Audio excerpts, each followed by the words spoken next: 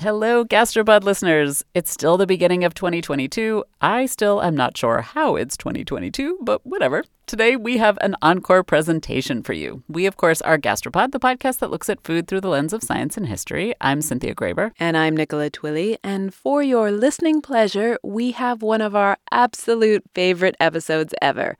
Although, of course, we love them all equally. But really, this one is awesome. In it, we get to taste some of the most delicious mangoes ever and discover what in the world George W. Bush and a trade deal involving Harley-Davidsons had to do with getting Americans access to some of them. Listen and enjoy. We'll be back soon. I imagine I had a pretty similar mango-related upbringing to most people in the U.S. I thought that they were good. I thought that the mangoes I was eating were basically what mangoes were. This is Miles Karp. He's a food journalist, and a few years ago, he had a big mango breakthrough. And he realized American mangoes suck. The generic American supermarket mango is, quite frankly, a pitiful thing. It's almost crunchy. Like, a mango should not be crunchy. It's pretty bland, it's pretty fibrous, it's not soft, and it's just generally not good. This does not sound delicious at all, but I've heard about mangoes that can make your heart sing all about mangoes. Mango maniacs rave about mangoes. So where are they hiding all these magical, aromatic, juicy, almost custardy mangoes of legend? And why can't I buy them at the store? In case you've stumbled upon this by accident, I'm Cynthia Graber, and you're listening to Gastropod, the podcast that looks at food through the lens of science and history. And I'm Nicola Twilley, and this episode, Cynthia and I are going on a mango quest. It involves a dentist in New Jersey, a Colombian horticulturalist in Florida, and mango orgies in India. So, buckle up. Hi, I'm Johanna Ferreira, content director at Pop Sugar Juntos. Juntos is all about celebrating Latinx culture, pride, our many intersectional identities, and joy. Thanks to support from Prime, there's so much to get into over at Juntos this month. From conversations with the Latinx minds behind our favorite new movies and resurrected TV shows, to thoughtful celebrity commentary and exclusive interviews with some of the biggest Latin music artists today. And it doesn't stop there. Get more of the music, movies, and shopping you love on Prime. Whatever you're into, it's on Prime. Visit Amazon.com/Prime to get more of whatever you're into, from streaming to shopping. And get all of our latest coverage at popsugar.com/juntos. Con amor, Johanna. Support for this show comes from 9 West. Winter's finally coming to a close, but you might still thaw the very ground beneath your feet with the hottest new trends from 9 West. Nothing beats the confidence the perfect little piece can give you. And their new collections of footwear, apparel, and accessories will let you take on the world in style. Use their Need It Now edit, also known as the 9 Edit, to search effortlessly through trends like Western-style boots, loafers, and more. It's time to wear our confidence, ladies. We can't be contained, because this spring at 9 West, we are infinite. Buy now and get 15% off with code PODCAST24. Miles Karp thought American mangoes were, well, mangoes. He thought that's what mangoes were supposed to taste like. And then he went to study in London for a year. I went to Harrods in London, the department store, like really luxury, expensive department store. They have a little fruit stand there, and they had an Alfonso mango, which I had heard of. I had never tried before. And I bought it. I'm sure it was really expensive. And it was just the most amazing thing I had ever eaten. That was like the most exciting day of my life. I'm not sure just what this says about Miles's life to that point, but so what exactly was this Alfonso mango like? This one had no fiber, so it was just a uniform creamy texture. The skin is yellow. The inside, I've heard described as saffron, but it's more like marigold, like a very deep orangish yellow. Okay, so it's yellow, it's creamy, but come on, Miles. What I care about is, what does it taste like? It tastes a lot like black currant. I guess really like black currant flavored candy. Caramel. I mean, those two things plus mango. So it's like much more mango-y than any other mango that I've ever had. The Alfonso mango Miles purchased in London was not actually from London. The UK has many great fruit-growing regions, but yes, sadly, none of them are really suitable for mangoes. This one grew in western India, and Alfonso mangoes have been growing in the region for probably 500 years. There are suggestions that the Alfonso is named after Alfonso de Albuquerque, who's a Portuguese general who helped colonize India. So the Portuguese had some holdings in western India, and they actually came to India and started grafting. Grafting means that you can grow the same mango again and again, rather than just a random seedling. It's a technique that means you can clone particularly delicious varieties, like the Alfonso. The Portuguese may have selected for the Alfonso, but Indians had domesticated mangoes thousands of years earlier. If one were to identify India with one fruit, it is the mango. This is Sohail Hashmi. I make documentary films. I conduct heritage walks in Delhi, and I write about Delhi. And Sohail is a mango obsessive. We asked him to describe his relationship with mangoes, and he told us that sadly, he can't eat mangoes right now because he's been diagnosed with high blood sugar. But before that, I had an extremely active relationship with mangoes. My idea was to demolish as many of them as I could at one sitting. This enthusiastic relationship is something Sohail has in common with many of his fellow Indians. In fact, the national passion for mangoes goes deep in Indian history and culture. There are references to mangoes in Hindu scriptures. The story goes that the Buddha was given a grove of shady mangoes by a follower to rest beneath. Mangoes were exchanged between Indian princes as diplomatic gifts. The famous Mughal Emperor Akbar supposedly had an orchard of over 100,000 mango trees. There are references to the mango, say, in the Kama Sutra. A young man is courting a lady and they arrange a rendezvous. And as he waits for his beloved to come, he has to prepare proper welcome for her. Among the things that he was expected to keep ready for the lady were ripe, sweet mangoes. Sounds tempting. But Cynthia, to be completely honest, I wouldn't take my knickers off for an American supermarket mango. But apparently Indian mangoes are in another class entirely. And you can find mangoes throughout Indian culture. There is so much in our classical music. The shape of the mango has been used in embroidery and in weave and in carving. And the paisley that you see in embroidery all over Europe is the shape of the mango. Scholars actually debate whether the paisley shape originates from a mango or from other fruits and leaves. But who cares? Sohail, like many of his fellow Indians, is convinced that everything good in life is to do with mangoes. Mango is so deeply ingrained into Indian culture of food and of music and of poetry and in embroidery, in carving, that it is the fruit of India. So it's woven throughout culture, and it's also woven right into the fabric of people's lives. Mangoes are what made my childhood summers sing despite the heat. So I grew up in India. I was born in India and I grew up there. And mangoes are essentially what I waited for every year. This is Ritu Chatterjee. She's a reporter at NPR. So for me, summers meant it was pretty much all I ate. Ritu's not the only one who couldn't wait for mango season. All of India goes mango crazy. When the season arrives, which is like late spring, early summer, it's like an event. All the newspapers cover it. There are festivals. When Sohail sees the news that mangoes are ready, he hires a bus. What I do once in a year, I take bus loads of people 50 kilometers out of Delhi to spend one day in mango orchards. There are orchards all along the roads there, miles and miles of orchards as far as you can see. So that is where we actually have a mango orgy. Before the trip, Sohail and his friends make special, extra spicy curries that go with the mangoes. And they bring those along into the mango orchard for their orgy. You eat that and then you attack the mangoes. And then you do it all again. You eat stuff, then you eat mangoes, then you eat some more stuff, then you eat more mangoes.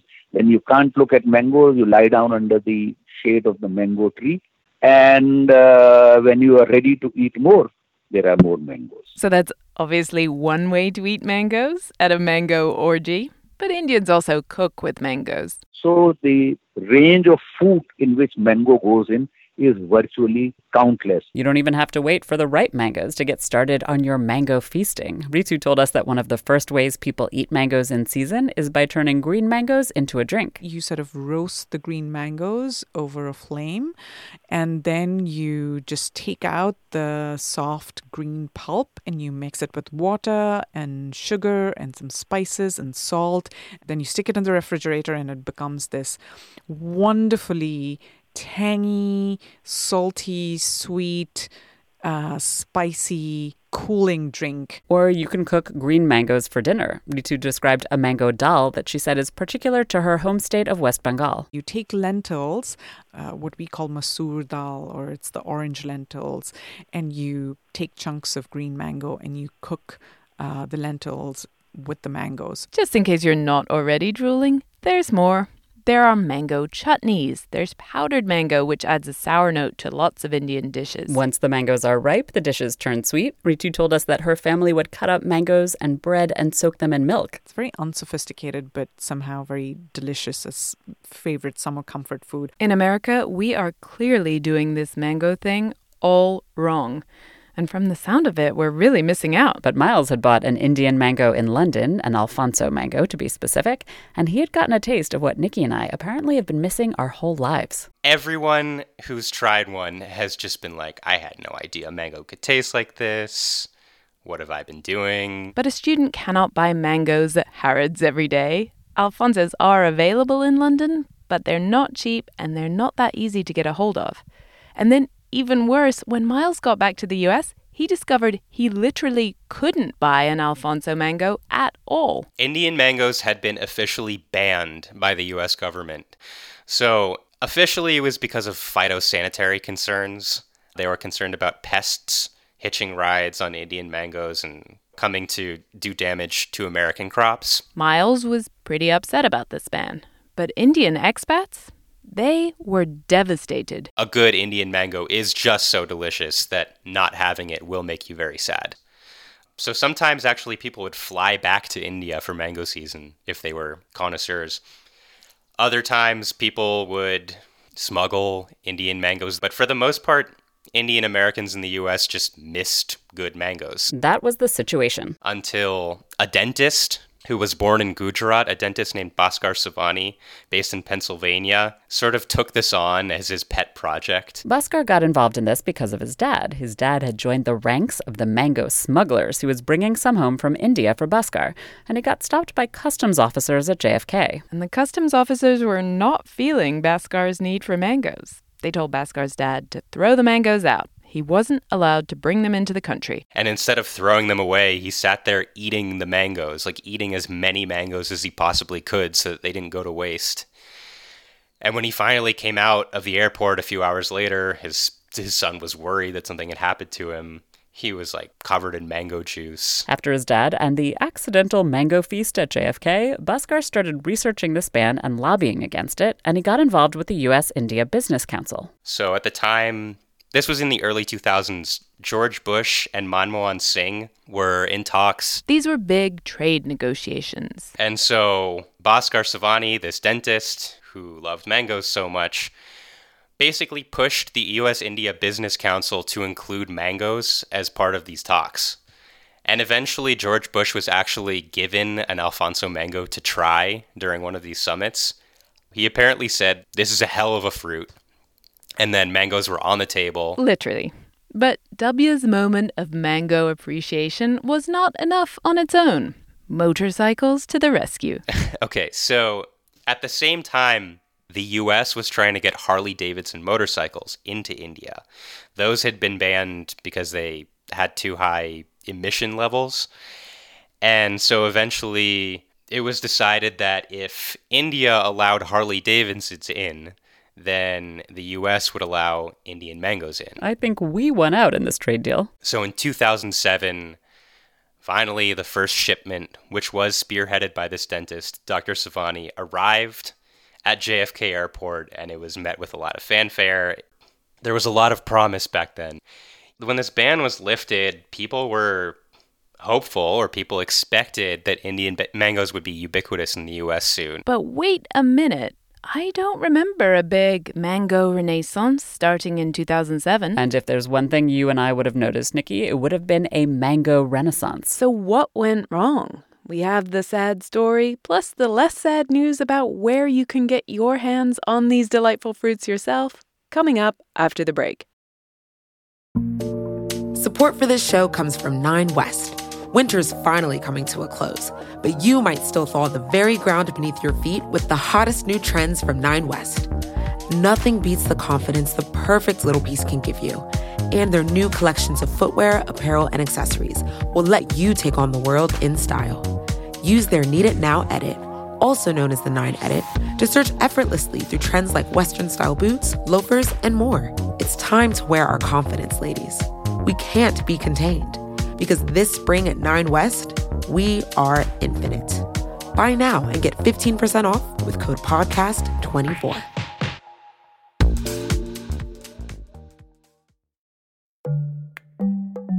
This episode of Gastropod is brought to you in part by the Delta SkyMiles Reserve American Express card.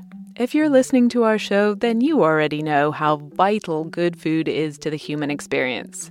Trying something new can be a truly transcendent experience. Years ago, I visited northern Thailand with a friend. We ate such amazing local food there. So when the hotel where we were staying offered, quote, Western breakfast, or what they called Thai breakfast, I thought, sure, Thai breakfast. Basically, it was greens with a kind of savory fish sauce. I loved it, and it changed my life. It made me rethink what I'd prefer to be eating for breakfast. I've eaten a vegetable-forward breakfast nearly every day since then, and every morning I'm reminded of the incredible experiences I had in Thailand. For those who want to taste the world, go with the Delta SkyMiles Reserve American Express card, made for people who are in search of their next food adventure.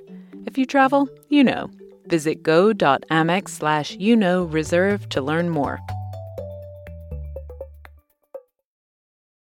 It just didn't happen, and it didn't happen for a number of reasons. The first problem, Mumbai is really far away from New York City. Like 9,000 miles, which is 22 days on a container ship. And the mango is not really the hardiest fruit. It's pretty perishable as far as fruits go.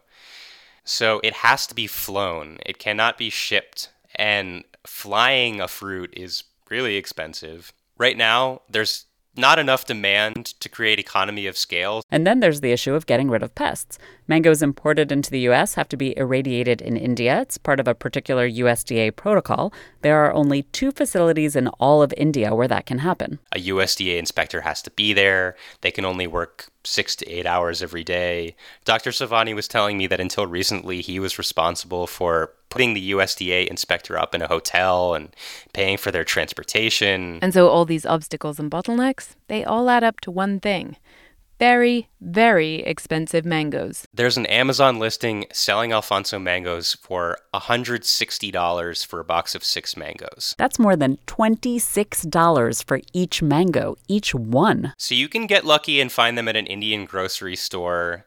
You can order them through one of these importers online. Like Bhaskar, there are other ones too. Mangoz, MANGOZZ.com. Getting lucky in this instance might mean getting a box for $70.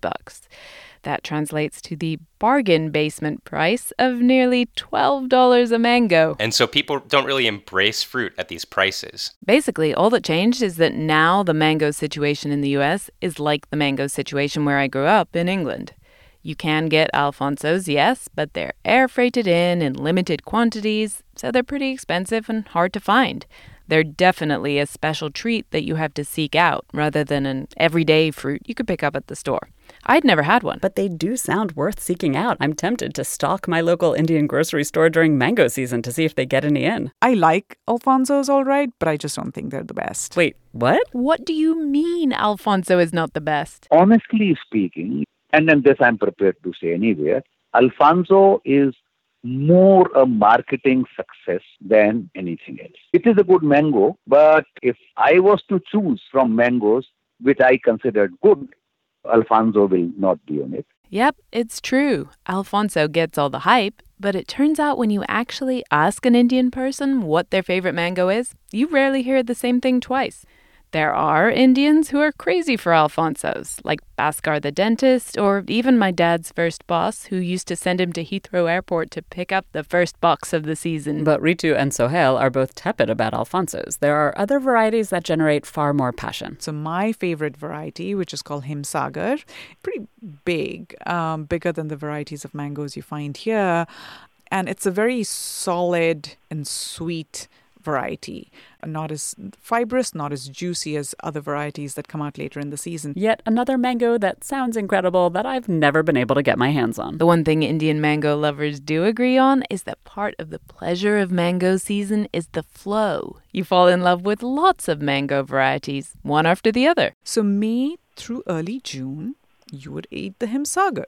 Then from somewhere around the end of May, early June, you start having another variety, say like the Dasari. And then you move on to later in June and July, you have other varieties come in. So, you only have a few weeks to have each variety of mango. And it's not that Ritu and Sohail are just waiting for the next one to show up so they can keep eating the same mango flavors. Actually, all the mangoes are really different, which is part of the fun. There are mangoes that are very sweet. There are mangoes that are sweet with a touch of sourness. There are mangoes where they are very fleshy. And there are mangoes that do not have that much flesh. But sucking the bone gives you a lot of syrup. So it's difficult to say that this mango or that mango. There are people who like Tchaikovsky and there are people who can't stand Tchaikovsky. There are people who prefer Handel over Wagner and there are those who can't stand Wagner. Okay, so what Ritu and Sohail are basically saying is that the Indian mango season is like a symphony. And by contrast, the American mango scene, more like a tin whistle. So now I understand what had always kind of confused me. I had heard Indian mangoes were dreamy, but I had no idea why I couldn't find them easily in America. Now I know. But what I still don't understand is where are we getting our mangoes from, and why don't they taste good? This is like an Aesop's fable, the tale of how our mangoes lost their flavor. It all goes back to our good friend David Fairchild. If you haven't already listened to our episode all about him, you should. You might remember from that episode that in the late 1800s, he paid Indian children to suck the flesh off mangoes so he could send the seeds back to the U.S.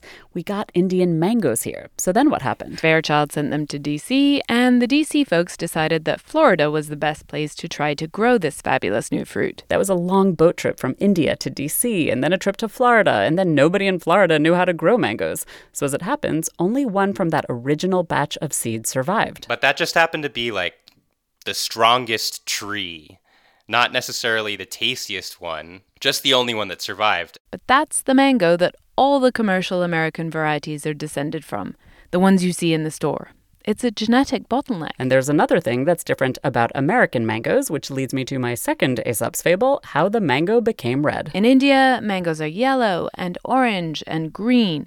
But in my local supermarket, the mangoes are mostly red. Why? The story is that a couple named John and Florence Hayden moved to Miami more than a century ago, and they planted a whole bunch of mangoes. All the trees were descended from that one hardy survivor from Fairchild's day. John died, but Florence, she discovered a beautiful, blushing red mango among their trees. She called this new mutation the Hayden. And this Hayden variety of mango took Florida by storm, which created yet another genetic bottleneck.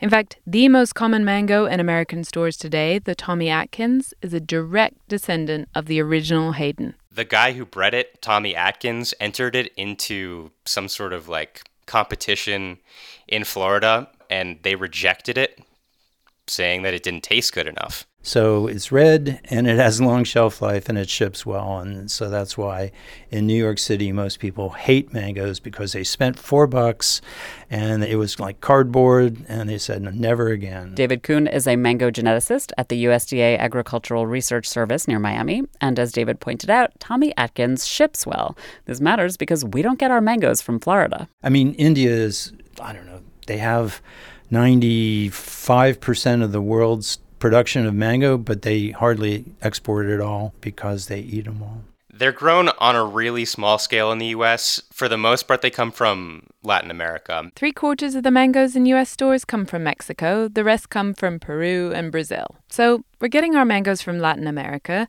which is not the mango's native home. The varieties are not the greatest to begin with. But there's another major reason that our mangoes taste like cardboard. Because of a particular seed weevil, they have to be dipped in hot water for what seems to be an incredibly long period of time. I think it's 65 degrees centigrade for at least 30 minutes.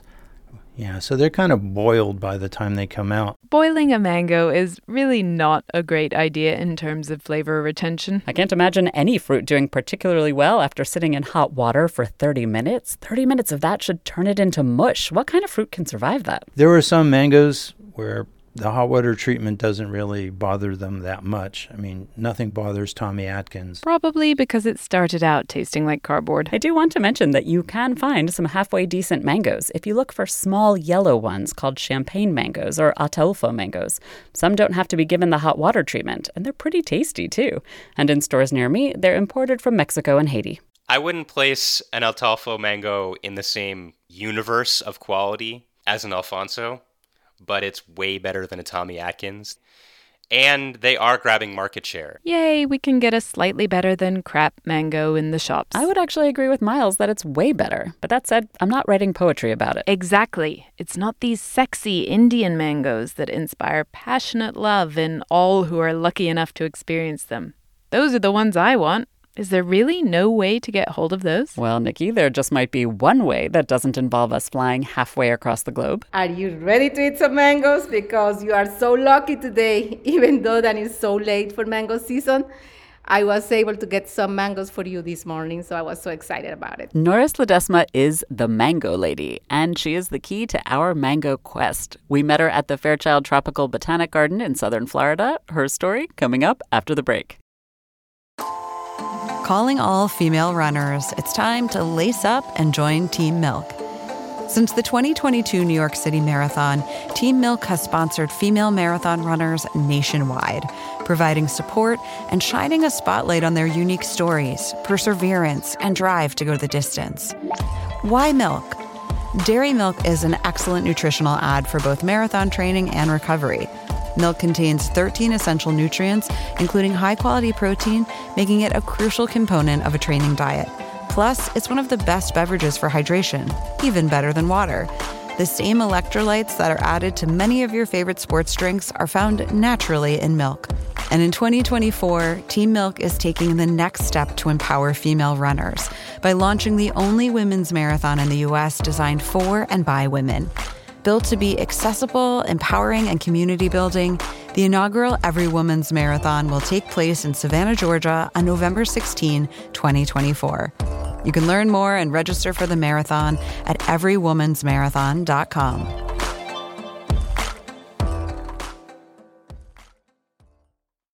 When you need mealtime inspiration, it's worth shopping Kroger, where you'll find over 30,000 mouth-watering choices that excite your inner foodie. And no matter what tasty choice you make, you'll enjoy our everyday low prices, plus extra ways to save, like digital coupons worth over $600 each week. You can also save up to $1 off per gallon at the pump with fuel points. More savings and more inspiring flavors make shopping Kroger worth it every time. Kroger, fresh for everyone. Fuel restrictions apply.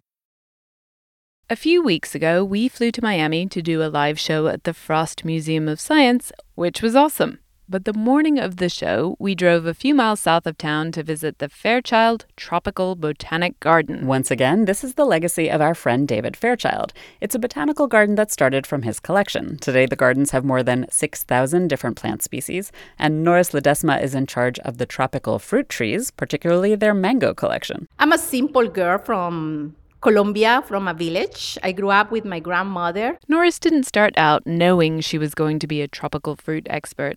All she knew was she didn't want to work in an office and have to wear high heels every day. And when I decided to study, I knew that I didn't want high shoes. I want to be comfortable. I like rubber boots. Norris is trained as a horticulturalist, and she gets to wear rubber boots and even a cowboy hat every day.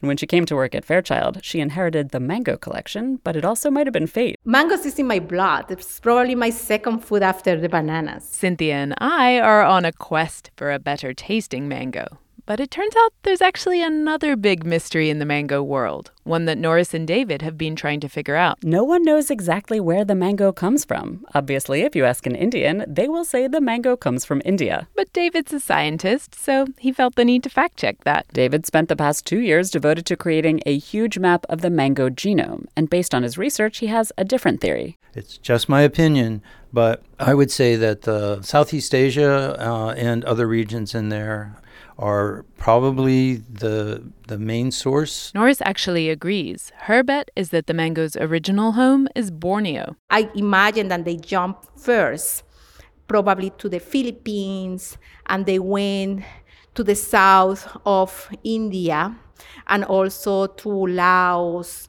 and Vietnam and Thailand. So they start disseminating of these seeds, and people start selecting mangoes that they like. Norris has been traveling all over the world. She's a fruit hunter, just like David Fairchild was. And she's collected hundreds of varieties for the Fairchild garden with hundreds of varieties of flavors. There's a whole world, or at least a whole region of the world, full of mango flavors. We were already reeling when we heard Ritu and Sohail describe the varieties of mango in India, but Norris had set out a table full of mangoes for us, 30 or more from all over Southeast Asia. Cynthia, smell them. Oh, this is what our friends have been talking about, huh? I'm just gonna, can I? We started by tasting the closest relative to wild mangoes. There's almost like petroleum or something. There's like a rich, like a roundness to it. Like, can you sense a little bit of onions and garlic on it? yeah, totally. Over the next hour, we had our own mango orgy. We ate mangoes from Thailand and Vietnam and Cambodia and Myanmar and India and Sri Lanka. Norris tried to teach us correct mango tasting protocol. So you have to peel it a little bit and then smell it first, and then you can eat it. We started off listening to her and trying it out. The peel has a particular smell. The parts near the stem taste a little different than the rest. But really, soon Nikki and I were just shoving pieces of mango in our mouths. Yep, So juicy, it's dripping, and we're covered, and your microphone is going to be so sticky. Yes, it is. I think I'm just floating in a mango cloud. I'm biting down really, like I'm sucking the last little bits off the skin now, and it tastes like lime, but not lime like, ooh, but lime like, Not all the mangoes tasted like fruity heaven. Some of them had really unexpected flavors, onion and garlic and even blue cheese. Right, it smells cheesy. It had already had been studying this mango, and it has cheese, actually blue cheese. In a pleasant way, it's just combined with the other flavors like the papaya, like it has a little bit of, a lot of mandarin. There were some savory notes, yes, which was a little surprising. But then there were other surprises awaiting us. Oh my gosh, it tastes like coconut. It tastes like coconut. This is a coconut mango hybrid. Oh my gosh, this is surprising. This is actually my new favorite mango. It's from Myanmar, and I can't even really pronounce its name properly, but I love it. It's called the Shvetinta, or something like that anyway. I don't have a favorite. That's definitely one of them, but there were like 5 different ones I'm dying to try again. When we put them on the spot, Norris and David couldn't choose their favorite either. Depends of my mood, depends of the weather, depends of the occasion. There are some days that you want to be sophisticated. Then do you want a mango, then you don't want to get messy. So it is an occasion for that, and it's a kind of mango for that. My feeling always has been that the best mango is the one you just harvested and you're eating right that very minute. I may not have harvested it myself, but I can agree that the best mango is an amazing one that was just picked and that I can't stop eating. That's my favorite. Fine, let's not argue. I'm not going to fight about the best mango. The point is, we have now eaten truly amazing mangoes, and lots of them. We did. We succeeded in our quest. We ate genuinely mind-blowing mangoes. We now know what mangoes can and should be. But now I'm back home in Los Angeles, and the mango situation is just all the more disappointing, frankly. David and Norris both have plans to change that. Separately, they're each working on breeding the mango of the future. David is using his new gene map of the mango, which makes the whole process faster and cheaper. Usually it would take years to crossbreed mangoes and grow the trees and the fruit, but David is working on genetic markers for specific traits. We want to be able to screen at a very early time, so we want to associate traits to markers, then use those markers to screen. And we don't want to pick the winners, we want to pick the losers, and then we throw the losers away. So it cuts down on your evaluation costs. You only put things that are potentially going to be better out into the field. David and his colleague Barbie Freeman have been working on their mango of the future for a while now. What they're looking for, though, is what the mango industry tells them it wants. Okay, so commercially, it's always fruit color. And in America right now, the color both industry and consumers like is red. One thing that people are really interested in is dwarfing. Smaller trees means you can fit more in an orchard and they're easier to harvest. Reducing loss to disease is big. Finding cultivars that chip better, that would be great. Frankly, industry doesn't seem all that interested in better flavor. But of course, Barbie and David are certainly also interested in flavor, and they've developed a new mango at the research center that they say meets some of industry's requirements and tastes great. They're really excited about it. This also is a huge mango. It's literally about a foot long, at least. And the seed inside is extremely flat, and it's very smooth. There's no fiber. You could eat this with a spoon. I mean, it's amazing. And I'm crazy for this mango. A couple of miles down the road, Norris has been working on a new mango of her own. She's on the second generation of crosses, and she's trying to create a mango that doesn't need a cold snap to bloom, one that's hardier and more resistant to pests and diseases. Basically, a mango that can stand up to climate change. But then she's also trying to breed for something we didn't expect. She wants to create a dark purple mango. I always thought that it doesn't matter the color of the skin, they're all good. But the reality is that our farmers are losing a lot of money with the yellow skin mangoes because the market is looking for perfection. And the yellow skin mangoes can show better any scars and imperfections that they have. And the losses for the farmers is about 40% in yellow mangoes compared with the red mango's skin. So now I'm more turned than create a mango that is purple. Purple is pretty. Americans love pretty fruit. And it hides dings better than yellow. And it has more built-in antioxidants, too. Norris says dark purple mangoes from Malaysia, and she's crossbreeding them with different varieties at the Fairchild Garden to try to get all the other traits she wants. But we were curious. Why didn't Norris mention flavor? I'm not that worried about that. If I was trying to do the perfect watermelon, I have to be worried about it because you don't have much to choose. Norris says watermelon is just 2 notes, sweet and water. Nothing like the complexity of mangoes. But with mango, it's so much that you have in the pot that anything that you grab from that is going to be just so good. All right, so this is progress. We have 2 very promising sounding candidates to replace the Tommy Atkins at my local supermarket. But I'm not a patient person. And plant breeding is a very slow process, even with David's genetic map. I'm afraid these new varieties are probably a decade away. No, I'm a lucky girl.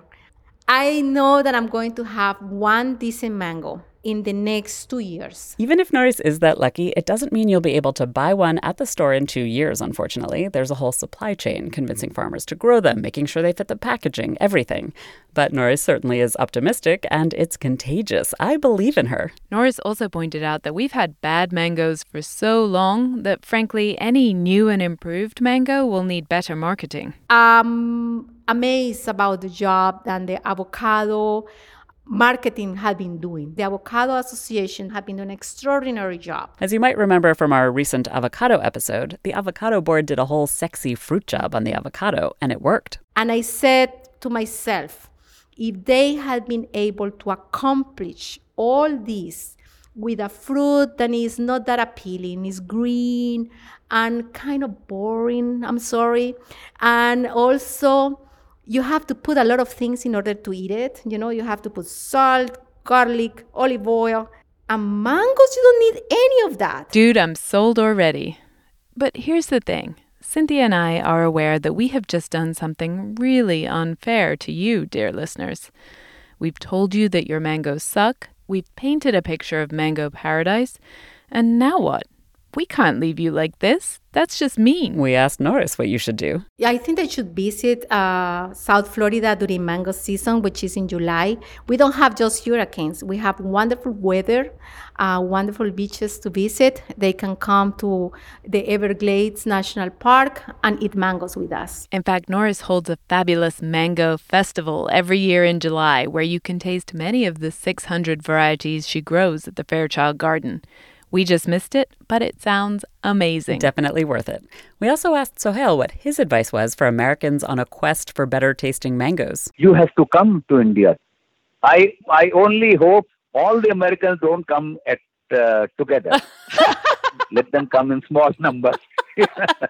We love to share, but we may not love to share all of them together, because then there'll be nothing left for us. Okay, so start looking for cheap flights. And in the meantime, back at home, buy yourself one of those little yellow Atolfo mangoes. It might look less shiny and perfect than a Tommy Atkins, but it will taste a lot better.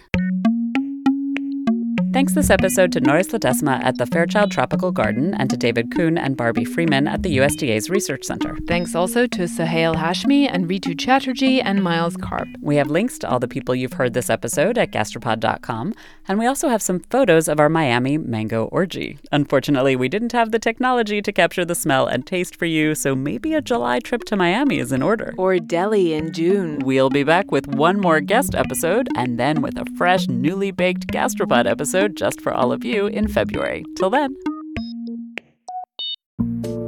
Support for this show comes from 9 West. Winter's finally coming to a close, but you might still thaw the very ground beneath your feet with the hottest new trends from 9 West. Nothing beats the confidence the perfect little piece can give you. And their new collections of footwear, apparel, and accessories will let you take on the world in style.